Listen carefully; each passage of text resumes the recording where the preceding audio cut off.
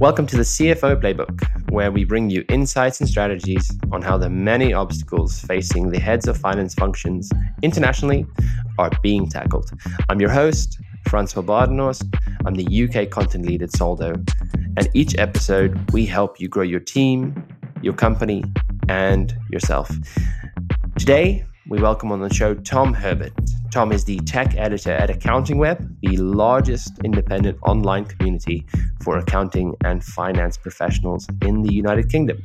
Tom is a journalist, editor, and broadcaster with experience across digital and print. And for the past 7 years, he specialized specifically in business, accountancy, and technology journalism. He writes and edits news, features, interviews, and opinion pieces, and has also featured on a variety of podcasts and videos and webinars as both a host and as a guest. In this episode, Tom and I discuss ChatGPT and the future of AI, the recent Silicon Valley Bank situation, the tyranny of the expense reclaim, and his opinion on accountancy stereotypes. So let's get into it. Enjoy, and don't forget to subscribe to the podcast on whichever medium you use to listen to my lovely voice. Enjoy.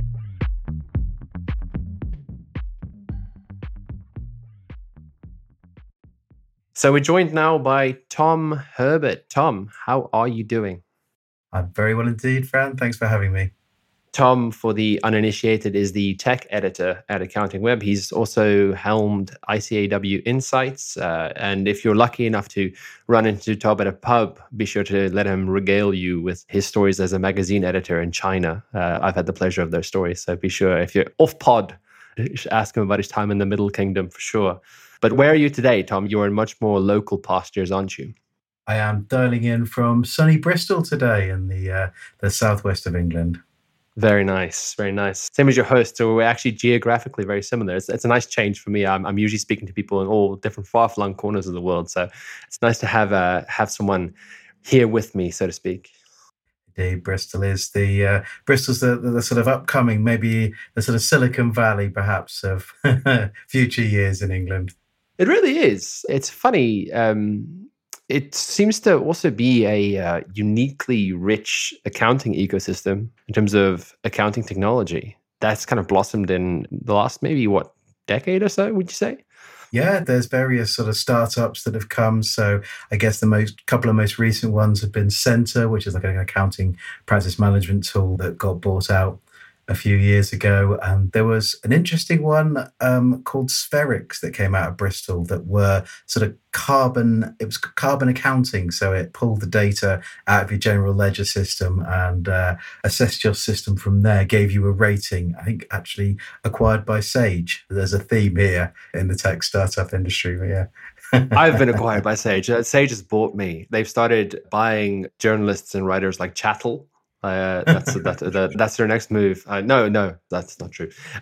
So Tom writes for AccountingWEB, and if you're an accountant, I can assure you they've got a fantastic taste in journalists.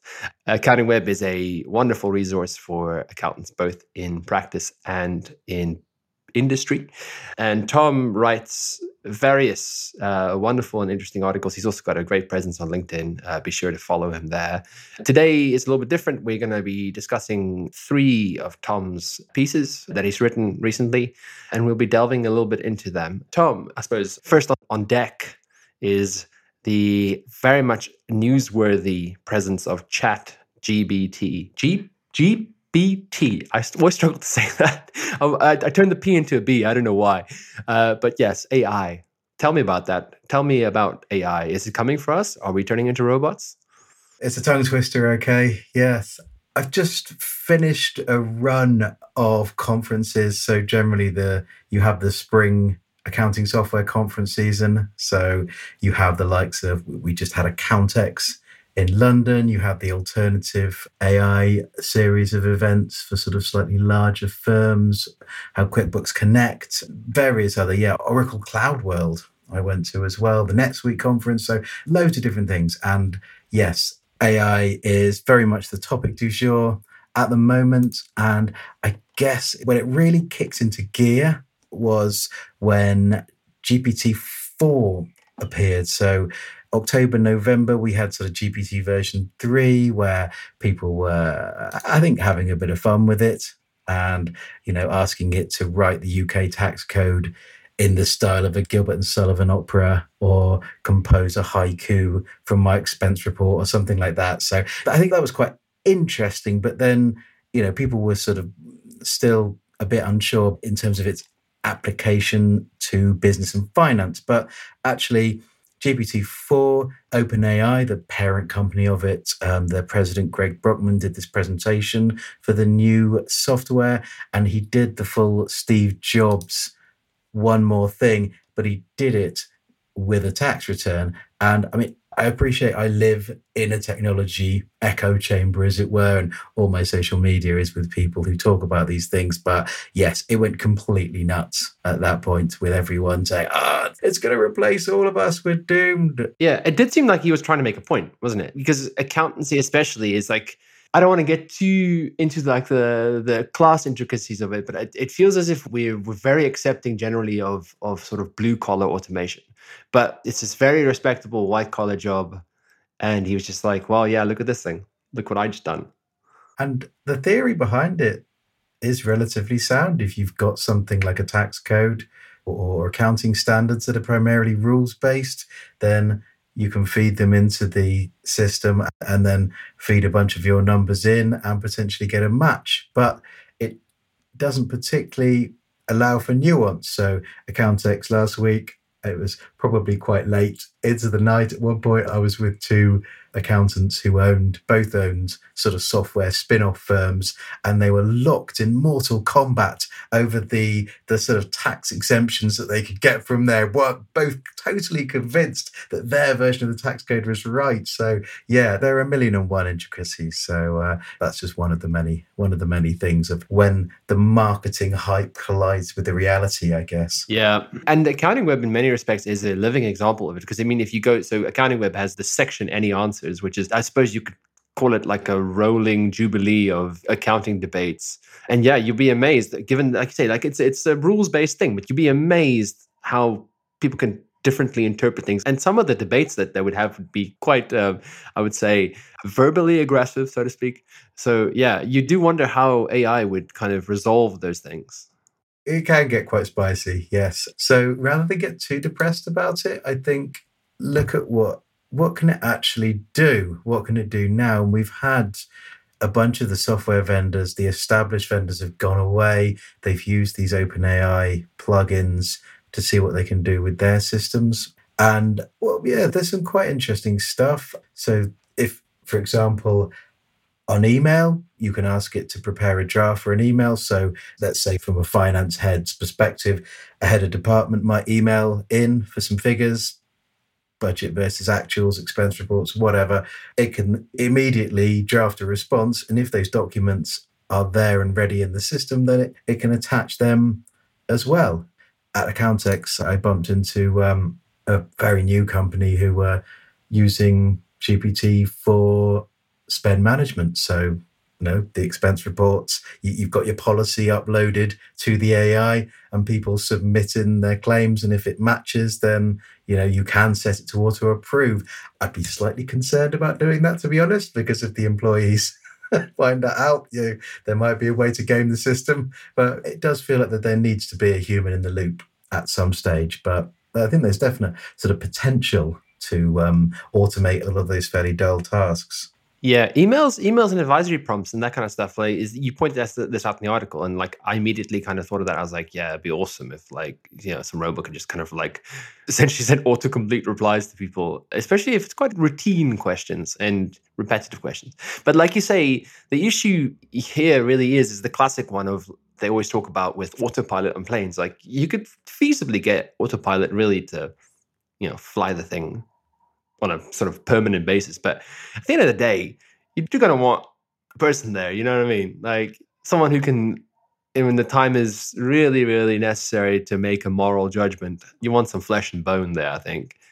Absolutely. And I think that a lot of these things are still in beta. So I think it does pay to be cautious around adopting these things. I'd say by all means, keep reading about it. Ask your software vendors about what they're doing and how they plan to sort of build it in. But the ones making the noise about it now might not necessarily be around in 6 to 12 months with the shakedown. We had a big sort of chatbot boom, I want to say like sort of 6 or 7 years ago, where a whole range of these larger vendors produced their chatbots, and they're now probably sort of gathering dust in some lost page of the internet somewhere. Yeah, very interesting stuff. The next article that I really wanted to talk about was your piece around Silicon Valley Bank, which, given how hectic the news cycle is these days, it feels like a decade ago, but it was just the other day, wasn't it, that Silicon Valley Bank collapsed? I mean, I suppose just to give people a bit of a refresher, can you just tell us a little bit about what exactly happened there? So yes, Silicon Valley Bank was quite an unusual case in terms of it provided banking services to quite high growth tech startups who very quickly would get quite large amounts of money deposited into their accounts from investors, and yet weren't quite sure what to do with them or how to make money, as it were. So they put a bunch of it in sort of what they consider to be fairly safe bonds, and the continuing interest rate hikes meant that they ran out of liquidity, and there was essentially a bit of a run on it. So it is a weird one. Why do we care? Like, surely, why would accountants or small businesses in the UK really care about this? Well, I think the sort of ripple effects came.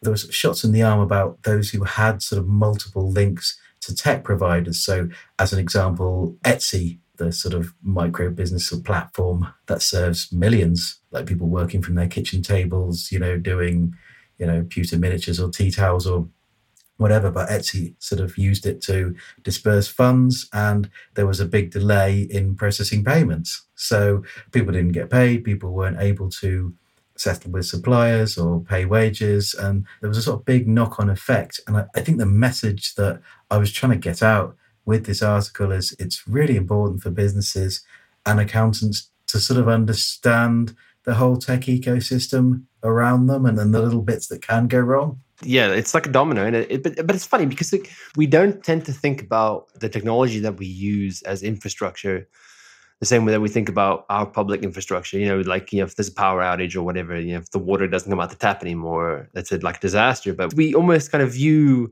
tech as this thing that just doesn't fail or doesn't fall apart, or there's supply chains that kind of.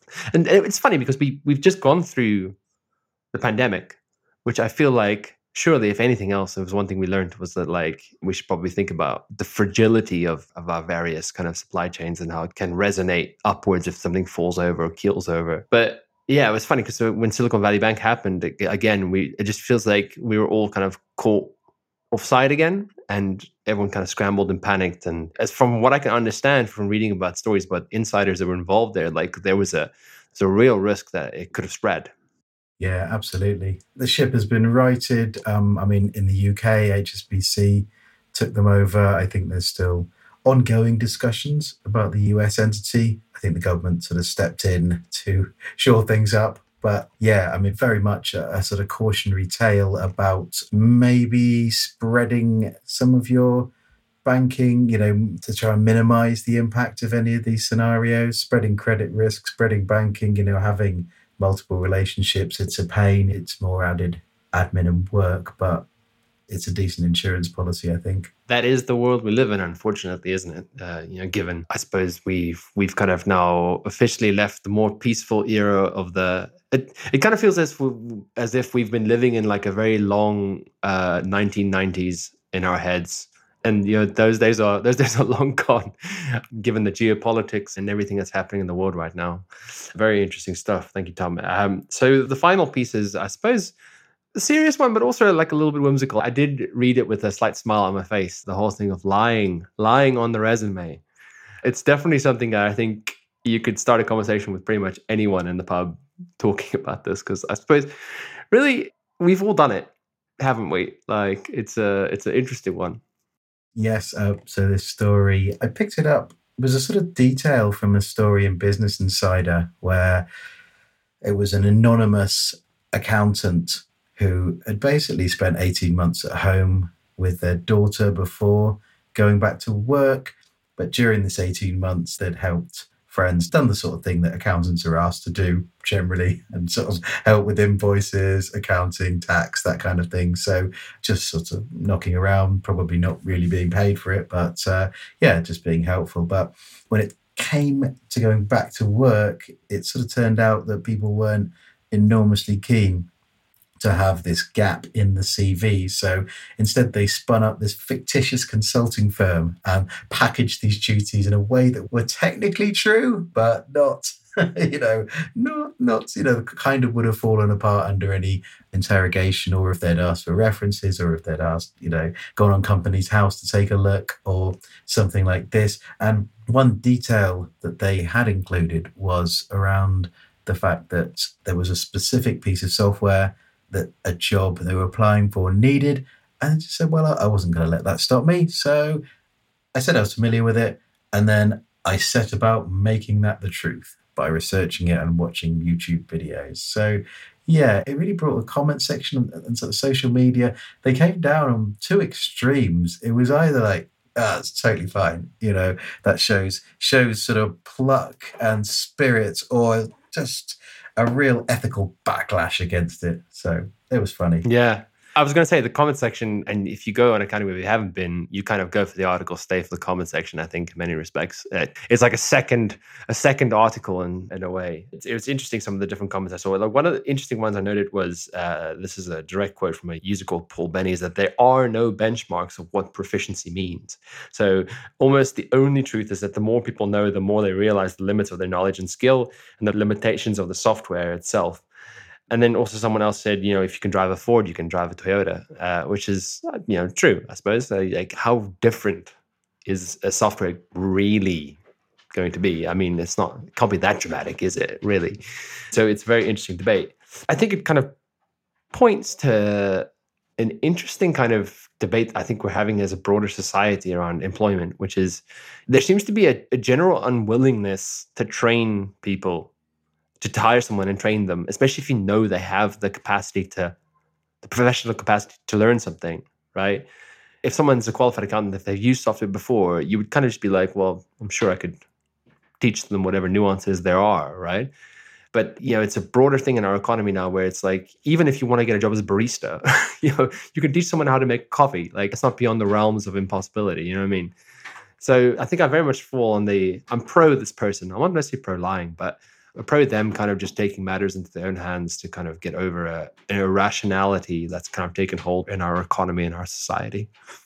There is definitely a problem in terms of software as well, that the universities, the colleges, the bodies themselves are absolutely terrified of being accused of favouring one piece of software over another. And so they just don't teach it, or they teach the theory, but the first time that any students actually get their hands on these tools are when they're plunged straight in at the deep end in the world of work. And so, yeah, it is pretty terrible. I don't know what the answer is, whether you have a sort of rotating cast of tools or whatever the most popular one is. But yeah, I'm not sure what the answer is, but it's definitely a problem that I've heard repeated again and again for sort of businesses that I speak to, of just saying, well, these people just don't know how to do anything. So on the subject of technology, and this is another thing that you wrote, it wasn't necessarily on the stable of things to discuss, but you wrote a blog recently about expenses,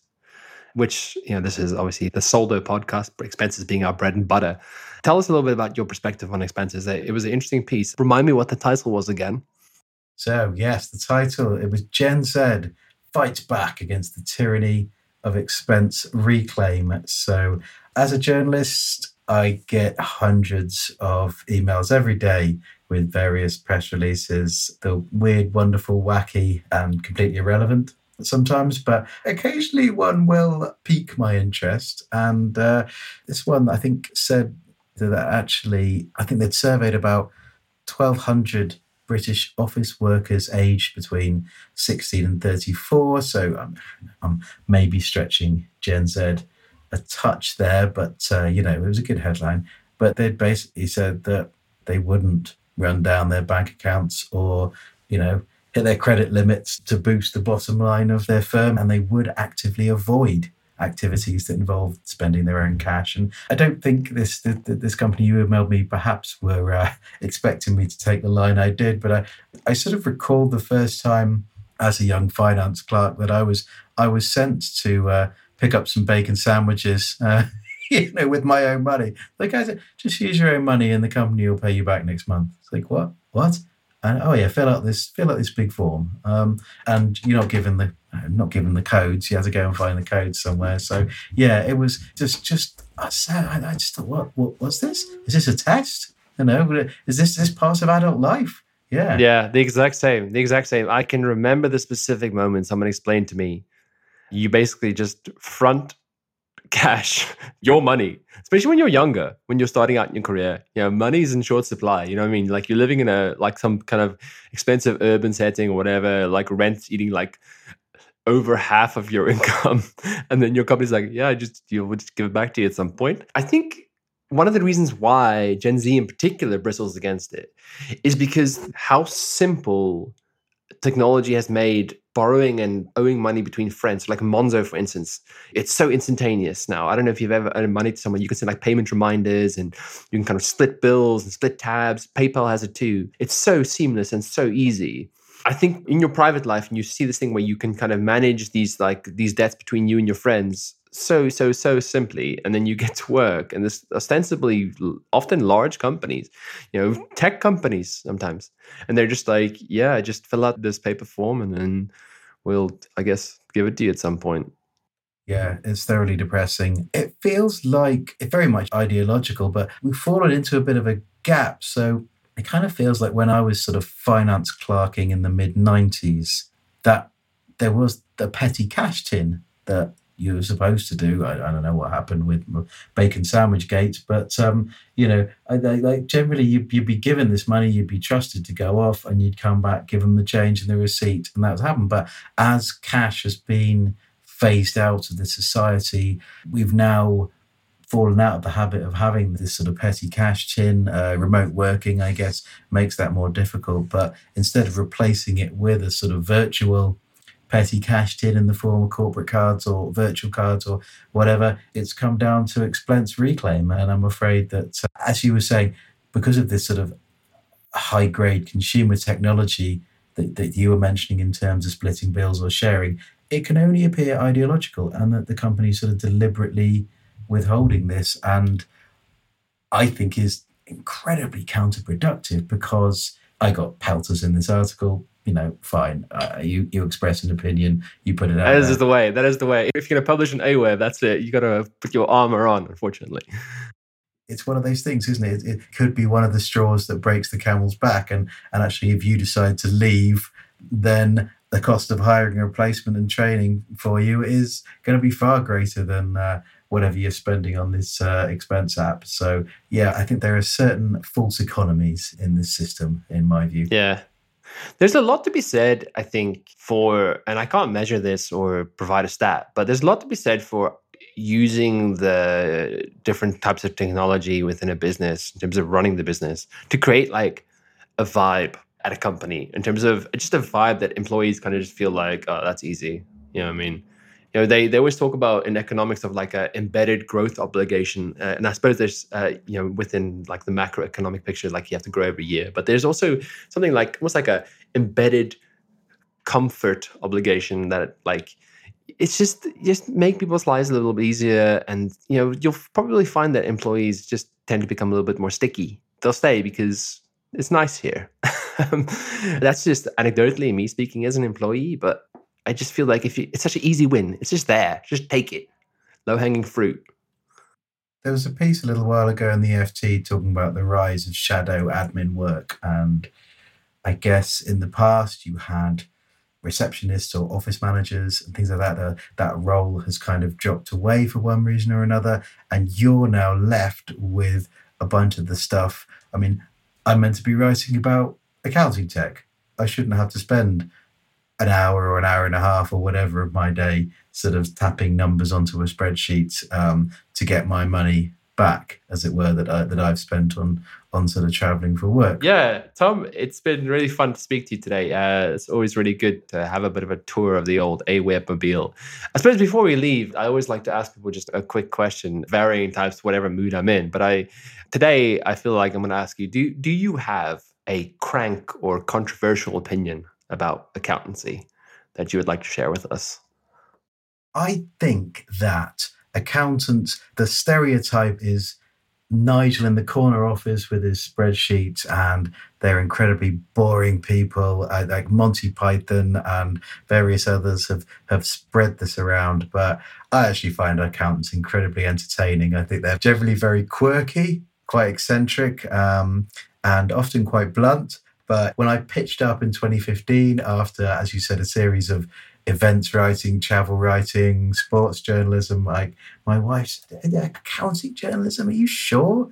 But yeah, I've loved every minute of it. Genuinely, it's been great fun. So yeah. I can definitely vouch for that. And anyone who doesn't believe us can definitely peruse the AccountingWEB comment section. Like I say, it will be thoroughly evidenced there. Tom Herbert, it's been wonderful to talk to you. Tom is available on all the good social media platforms. Tom, you're on Twitter, you're on LinkedIn. I know you do like a weekly roundup on LinkedIn. Definitely check that out and follow him there. And also, obviously, check out his writing on accountingweb.co.uk and AccountingWEB generally. It's a wonderful resource. Not just for accountants, I read it myself as someone who's interested in the sector. Thank you very much for your time, Tom. Is there any other plugs that you would like to make before we leave?